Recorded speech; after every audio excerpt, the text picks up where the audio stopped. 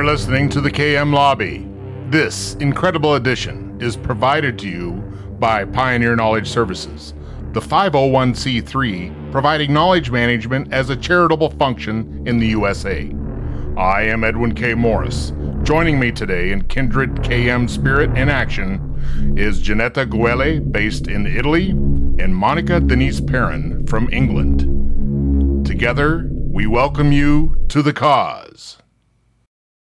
Welcome to the special, incredible edition of the KM Lobby here from Pioneer Knowledge Services. I am your co-host, Edwin K. Morris. Joining me as the co-hosts on the show are...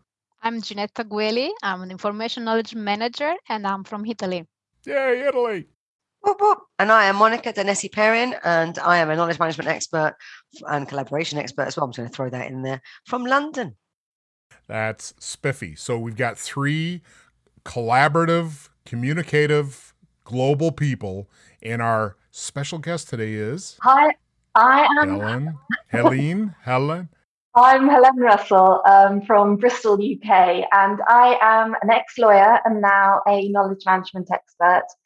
And I really specialize in the people side of KM and making things simple for law firms so they make more profit. Well, that just sounds spectacular because more profit is something most organizations like. And I think lawyers like profit anyway, so it kind of goes hand in hand. What is the biggest issue with knowledge management in law firms? Well, at the moment, one of the biggest issues is the fact that everybody is working remotely. Of course, it's pretty much the same as other organizations. But one of the specific problems we have in the legal sector is that whilst it's not straightforward, but it's fairly straightforward to transfer all our databases so that they can be used remotely. So all the precedents and practice notes and all the written down knowledge that lawyers need to do their work. One thing that's proving a lot more difficult to reorganize for remote working are all the kind of informal methods of knowledge sharing that used to happen in law firms in a fairly unobtrusive kind of way. All the lawyers chatting to each other while they wait for the kettle to boil, and all the bumping into people in corridors, and all the knowing someone really well so that you don't feel awkward about picking up the telephone and saying, I've got this tactical issue, I'm not quite sure what to do now about it, and talking things through with someone. That's the thing that people are struggling with a bit at the moment, I think. So are the tools the issue? It can't be the limit of tools. I mean, we've got more tools and connecting devices throughout the world now. So, but I got to say, isn't there a caution with classified information or things that you don't want to have outside the firewall? Yeah. I mean, I think that kind of issue has, for the most, been dealt with. I think talking to the law firms that I know, by kind of autumn time, certainly in the UK, we locked down for the first time in March. By the autumn time, people had sorted out their firewalls, sorted out their tools, and things were pretty secure for remote working. But what their challenge is now is, how do they build the trust so that people will talk to each other? It's kind of the human side of things. It's how do they feel comfortable picking up the telephone? The tool is still the same. The tool is fine. Video calls, phone calls, whatever.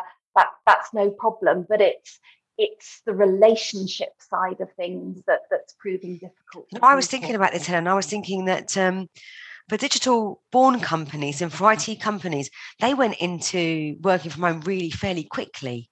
And all of the assets were already quite digital.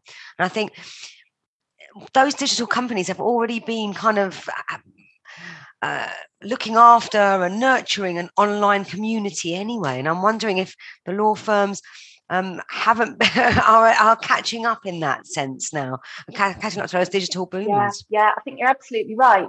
I think there was a lot of resistance in law firms to too much remote working, which, has always been a difficulty for parents and people with caring requirements, who might want a bit more flexibility over work. So I suppose if there's been one good side to the pandemic and the sort of the difficult, tough lockdown that everyone experienced, it's that we've proved to everyone that it's possible to work in this way. And now it's more a matter of refining things. Certainly the law firm leaders that I'm talking to now, very, very few are talking about reverting to the way things used to be done. Interesting. Even those who are keen to go back to, a fairly high measure of office-based working, even they are talking about 50% of the time. And people are exploring lots of options, lots of sort of local business hub use or working remotely from home and that kind of thing. On that culture change, I'll just bring this up, and I want Janetta to take the phone next, is that I was just on the phone yesterday with a utility company on the East Coast of the U.S., and she told me that through the pandemic, they are now decided that they don't have to come back to work. They can just work wherever you want to work, and I think that is really going to engage many more organizations and how they manage their knowledge in the competition for trying to keep that alive with this new dynamic of how the world engages work. I have some concerns, to be honest, because if we are not able to build trust online, working online, how can we be very productive at the end? So if also in a law firm, I think at the end, they have to make money. Yes, I want to be brutally transparent. This is the reality.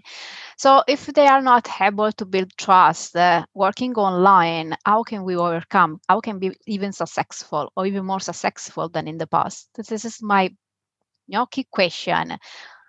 How would you say? What do you say? What would you say, Ellen? I think you're right. It's not a simple thing to build trust when people aren't all getting together over lunchtime and, experiencing the same training together in a room and chatting about it afterwards as they eat their sandwiches.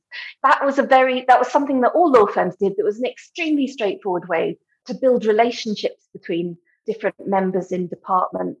But what people are telling me is that they need to find alternatives.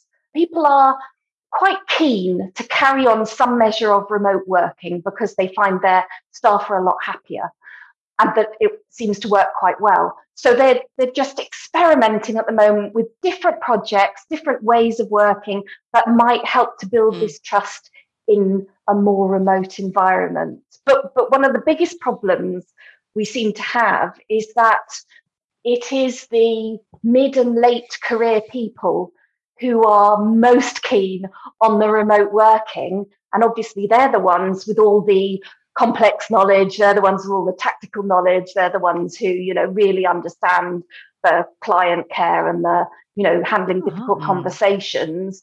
And it's trying to find ways to get their knowledge transferred to more junior members of staff. That's interesting. One of the difficult things. Yeah, absolutely. And I've talked to a lot of trainees about their experience of trying to have their training contracts during lockdown, because I don't know how much you know about how junior lawyers are trained up, but after they've done their 3 years at university and their 1 year at professional exams, in the UK, very traditionally, what they would then do is 2 years as what they called a trainee, or in my day, a long time ago, used to be an article clerk.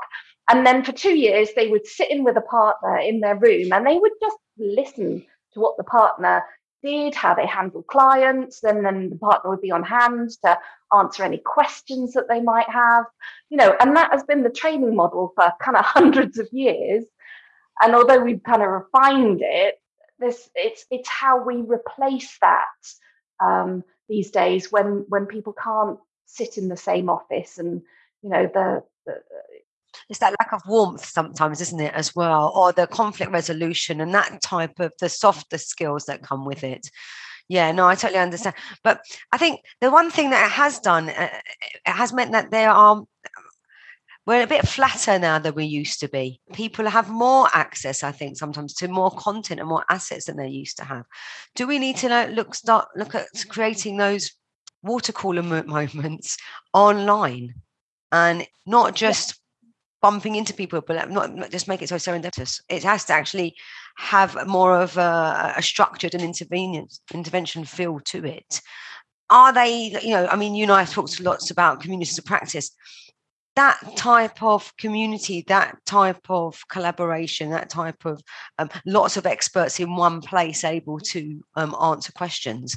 Is that something that that law firms are experimenting with? That's certainly what they're telling me.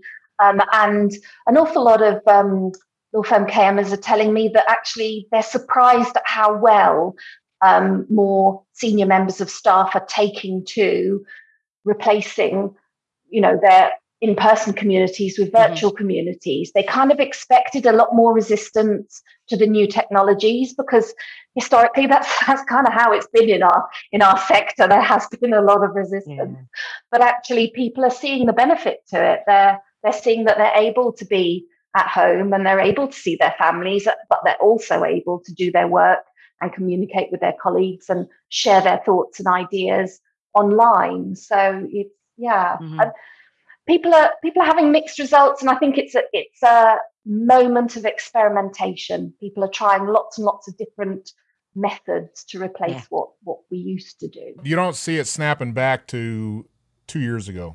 Do you see the trend will keep to, like you said, innovate, change behaviors, modify what we did do to what we can do and to what we will do in a future sense? And out of the room here, the biggest consideration is what happens to those that are, and Janetta is a big fan of raising this all the time, what happens to the folks that get pushed out of that workforce due to technology innovation? My experience is that there is a groundswell of opinion that we shouldn't go back to the way things used to be. And most law firm leaders that I am talking to personally recognize there is a big issue if we don't go back to the way things were, that there will then grow two groups. There will be the groups that are more engaged in the office, who are there 4 days a week. And then there will be the groups that are 2 days a week in the office, or whatever the minimum is the firm decides. The way life works, the people who are going in 2 days will tend to be those with caring responsibilities. They will be parents of younger children. But certainly the law firm leaders that I talk to are very aware of that. And they are trying now to think of ways where they can mitigate that problem. Maybe if everybody's doing a couple of days at home, people will be more aware of the risks of that and will think more about including people in online video calls with clients, or including them or contributing to a community of practice. Or do you think KMers and KM people in law firms have a big role now to play in this? Because we are quite used to putting in place these scheduled activities that increase collaboration, either face and create the links, where the brokers. So now people exactly. So exactly. Do KM people now have a bigger role to play than we did before? I certainly think so, yeah. I mean, it's been one of the nice things to hear knowledge management people in law firms saying, suddenly everyone gets what I'm for. People understand now what I do. Okay. They appreciate the fact that they need to have the knowledge online. They need to have it accessible. And they also suddenly appreciate why I was always pushing them to join communities of practice or, join training events. And there has been, I think, a switch in understanding that people do now get why they're paying for an overhead. Let's be honest, the fee earners are earning the cash, and the knowledge management people are, trying to smooth the wheels and improve profitability, but they do often get seen as an overhead. Well, you talk about overhead. Let's talk about the $5,000 conference table that has to be with the plush leather chairs and all that other stuff that goes with a physical space. You talk of overhead, you're going to be saving money. And it's a mix. There is the pro and the cons, the plus and the delta, of course.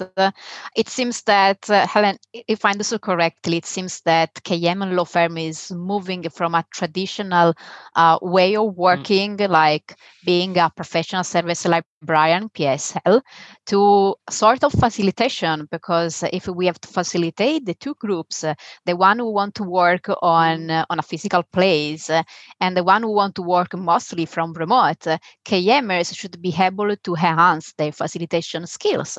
Do you agree? What's your idea? What's your point of view on this? Yeah, no, I completely agree. I think people have often said knowledge lawyers, PSLs, whatever you call them, the subject matter experts who also do KM are the bridge between kind of, the operations side of the business and the lawyers themselves. But I think it's a great moment where people are appreciating what they do, but it also has to be a moment where we grasp the need for these PSLs and knowledge lawyers to be properly trained in knowledge management. Yeah. Because, I ended up a knowledge manager through being a lawyer, and, I was very, very fortunate that my line manager appreciated how important it was for me to go on a knowledge management course. But an awful lot of the knowledge lawyers that I meet don't get that support or training. So they might be working in an outdated way, not appreciating what the latest research tells us about the best ways to share more complex knowledge. And hopefully, I genuinely hope that this is the moment in time when people realise that knowledge lawyers and KMs in law firms need to have competencies written into their job descriptions that are to do with knowledge management and learning, and it's not just all about their subject matter expertise. But that's a personal thing of mine. You become more outcome based, and I think that's what we need to move towards now, not so much as we were before. The metrics now need to be more about reciprocity, more about those likes and those shares and that contribution. How much contribution are you making to those communities? How much contribution are you doing in skills uplift? Are you helping capability? Are you raising it in certain areas? This is what we need to start measuring, and I think knowledge management professionals are in the right moment, in the right time at the moment. We have those governance, we have those metrics. I've been using those, as you've seen many times. I've been using those health metrics for a long time now, which looks at how people are engaging and participating online. So for me, it's a whole new world that's coming. That's moving towards, as Janetta said, a more agile organisation and a more flexible organisation for legal firms. I think it's an exciting time. I think there's lots of opportunities out there. And I think as more people understand the benefits that, proper evidence-based knowledge management can bring to their business, then hopefully that will create a groundswell behind it and embed it even further.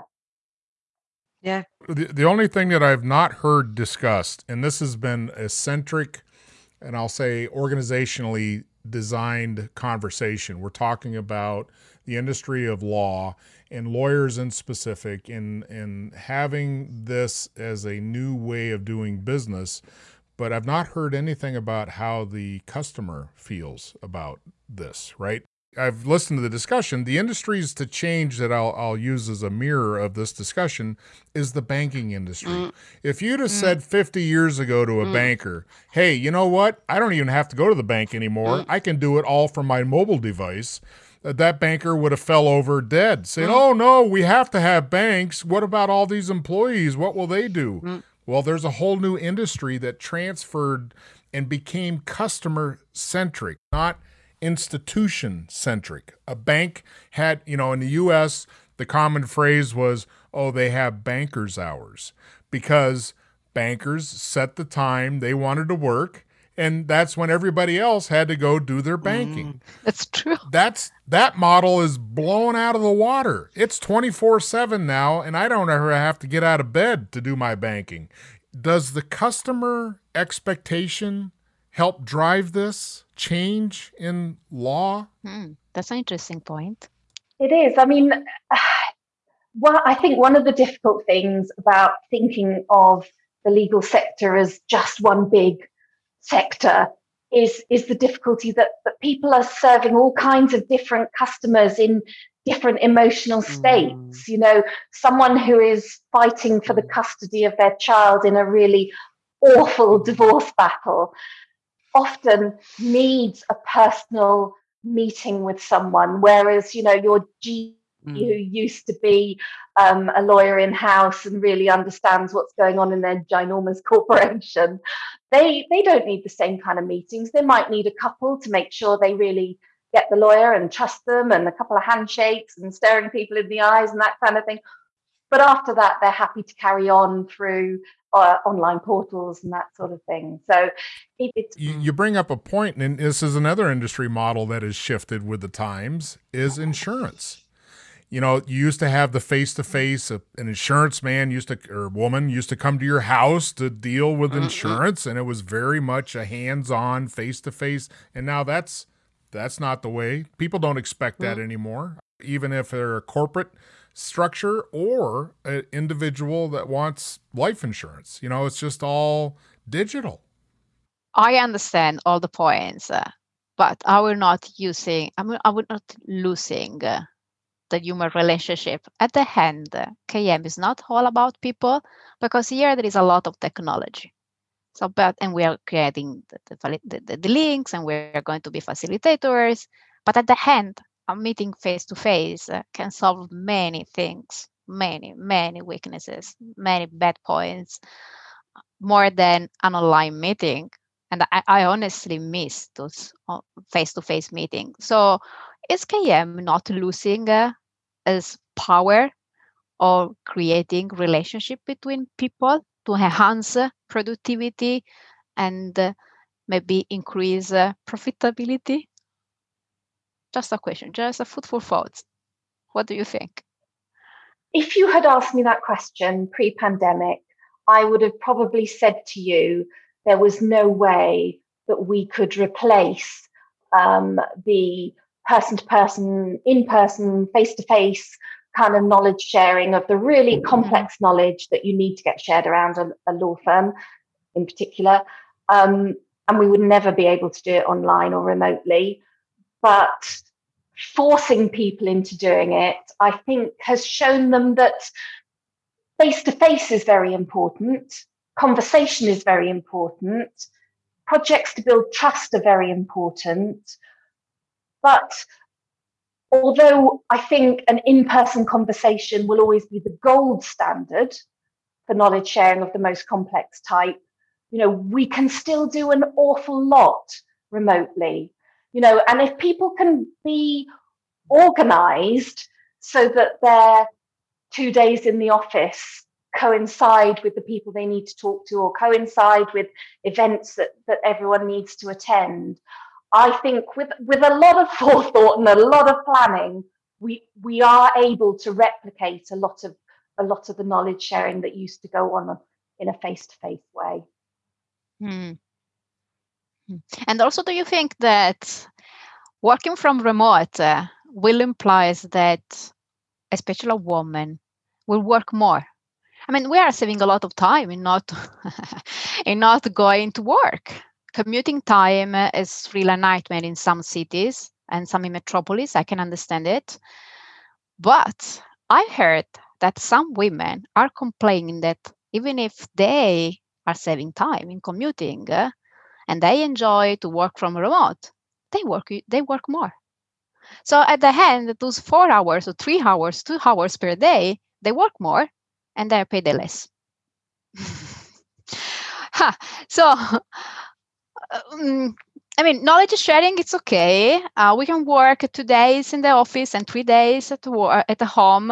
It's fine. We can care more about people. But how about when we realize that we work more and we are paid the same, and the company is just... See, that's the profitability factor right there. Yes. And the company is just saving money. Yay! From both sides, because they don't rent offices, they don't pay the water in the office and the lunch break and the on, but they are also saving money because we work more. So this will give the employees, if you're a full employee and you're in this situation, right, it gives you more motivation to say, look, your bottom line is shrinking, or your bottom line is increasing with your costs shrinking. for overhead, say, and if you can reduce space and resources for having a physical office and push it out to the remote work, everybody wins. So you can command more money, I would suspect, because you've got logic on your side. There's nothing that can combat that logic. It's like, hey, wait, it's helping me as a human. It's helping you as a business. Everybody wins. But I think the interesting thing is that it's going to not be the same. The thing I heard what Janetta was saying about, and I something came to mind was that it's not an either or situation. It's a but and, right? It's not exclusive of each other. And I think before Monica dropped off the call, and if you can remember where you're at, Monica, I'll go to you next. In a workplace I used to have, we were given the option as employees to pick how you want to work. I picked, I want to work 3 10-hour days because we were in a different situation. And people are like, oh, we get to pick? So some people didn't want to do that. I did because that gave me a heck of a weekend off. But the problem with that was the workplace experience that, we can't have meetings on Monday because Bob, Joe, and Sally are off, so it was like, so it became a barrier to change. And we had to go back to working 5 days a week because that's just the rest of the environment worked that way. Okay. Well, I think it's increased that flexibility, not just for women, but mainly for men, I think. I think the men were more in the office 9 to 5. And if you do have children, you did have that flexibility in your contract. You were able to ask for some time, to support you at home. But for me, I think I've seen a lot of change on the men's side, but that's just my personal experience. I've never seen guys at home all day. Do you know what I mean? Every day. Do you know what I mean? That to them, it's exciting. They're getting a bit pudgier, but anyway, I'm not sure KM can help with that. But are you saying I'm getting fat? Are you saying I'm saying that Hawaiian shirt looks good on you? As I said earlier, the ukulele is on its way. Yeah, ukulele. That's all I need.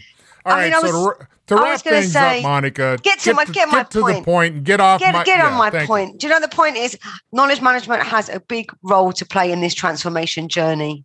It's huge.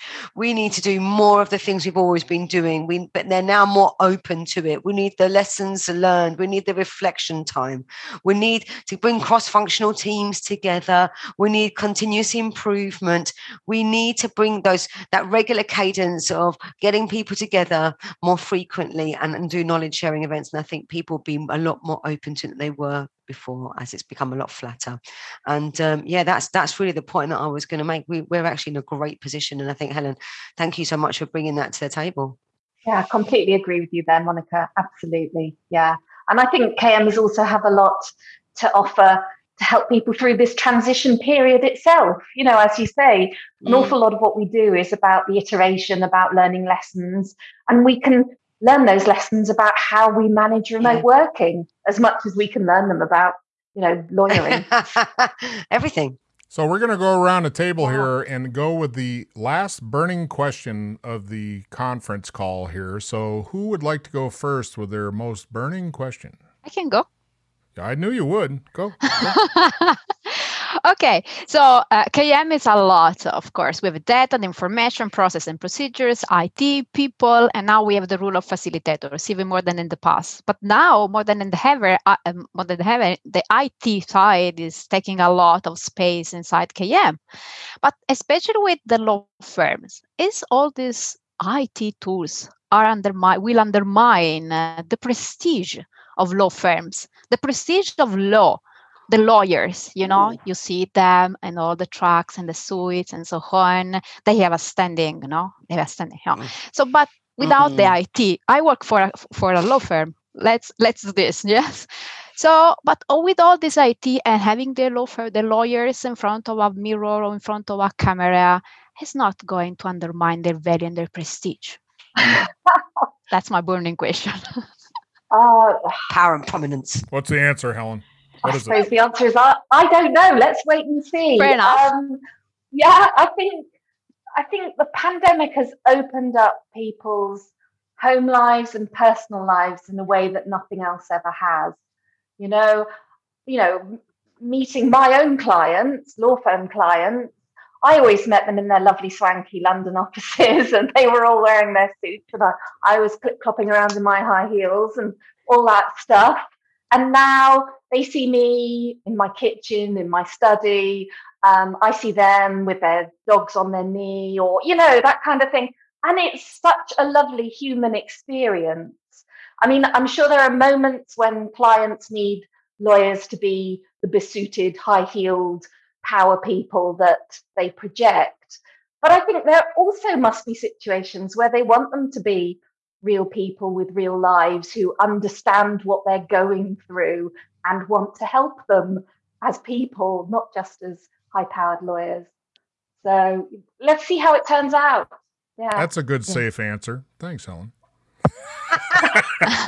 No. Very legal answer. No, actually, I totally agree. There are the classic law firms where they think that lawyers have to be very powerful and to wear something very strong to demonstrate that their mind are exceptional. But at least in Italy, we have also lawyers that are very human and very simple, and they have strong minds to win. To win. So I agree with Helen. Let's see. I don't know if there's a correlation there between $5,000 suits and productivity, but there may be. Well, I do know one law firm who are very niche, looking after entrepreneurs, and they had to send out a rule that people had to stop wearing their $5,000 suits because all their entrepreneurs are pretty casual, and all their tech geeks are pretty casual in how they dress. And you Right. have to dress for your audience, don't you? And I used to do a lot of litigation, and it's definitely suits for court. But your client can be a completely different kettle of fish. All right. Our next kettle of fish is from Monica. What's your burning question? My burning question is on this hot topic is: do we have to change for the virtual world? Is the virtual world more informal? We certainly have to change, I think, for the virtual world. I think it's here to stay. I think it will be difficult to put that genie back in the bottle. And I think there's an awful lot that's fantastic about working remotely and working virtually. I think we have to work at it, though. We can't just assume that we do the same thing sitting in our studies looking at a Zoom screen. We have to plan for it more. We have to work out what's going to be the new way of working better. So it's not going to be a straightforward transition, but there's definitely a transition happening that's going to stay. I think we're all agreed. The law of concrete. Bring it back. All right. So I'm up last. I'm going to ask you what your definition of knowledge management is, and then I'm going to save my burning question until you've explained to us all what KM is. Okay. So I like really simple definitions of knowledge management. I think, certainly in my sector, it's about getting the knowledge that people need to do their jobs to them at the moment that they need it. So they're well informed, so their contracts, are watertight, so that their litigation doesn't, cause the firm problems with negligence, and their clients are happy. And I think it's very important to be clear that knowledge comes in quite a variety of states. So we do in the legal sector have lots of knowledge that's very straightforward, that we write down and put in precedents, or that we learn about processes and we translate that into the software that we use to manage our cases through their life cycle. But we mustn't forget that there's also knowledge that is nigh on impossible to write down and needs to be shared by person-to-person contact. And we mustn't forget that knowledge exists on the end of that spectrum. All right. So the burning question is this. Do law firms that you experience or you worked with or know about, are they going to adopt, or have they adopted, the international standard 30401 for knowledge management systems? And what percentage do you see law firms or lawyers or the industry doing knowledge management? I think that it's a really, really interesting thing, the legal sector's response to the international standard. When it first came out, there was huge amounts of interest in it, and there still is a lot of interest in the standard. Law firms often prefer not to spend money on things like that when they don't need to. And at the moment, it appears that there isn't a huge cry from clients saying all our law firms must be compliant. So there isn't a huge amount of investment in complying with the standard in order to be, accredited. But there is still a lot of interest in the standard itself. There are a lot of people using it alongside writing their strategies. There are a lot of people who have read it, thought, okay, so I do this aspect of knowledge management well, but actually the standards has shown me that I've got this gap. So informally, I'm going to use it to make my law firm better at knowledge management. So I think that's where the sector is at the moment. There's a lot of interest, and I don't think people are afraid of it or anything like that, but until the clients say they have to have it, there's going to be perhaps not as much investment as you would see in other sectors. And what percentage of law does knowledge management? Well, I would say that all law firms do some knowledge management.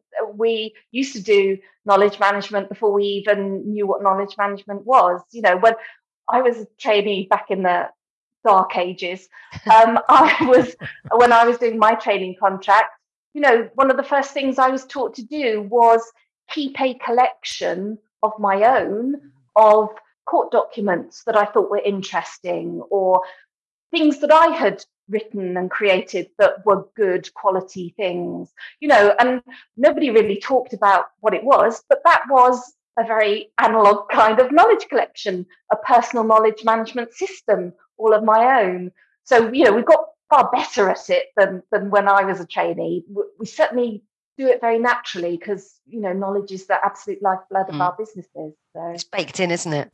Yeah, absolutely baked in. Yeah. All right. Well, thank you, Helen. It's been a pleasure. I hope you have a splendid 2021. Very much. It's been lovely to see you all. Thank you. Thank you, Ellen. Thank you so much. You have enjoyed the incredible edition of the KM Lobby. Please feel free to join the cause. We believe KM is and can benefit all.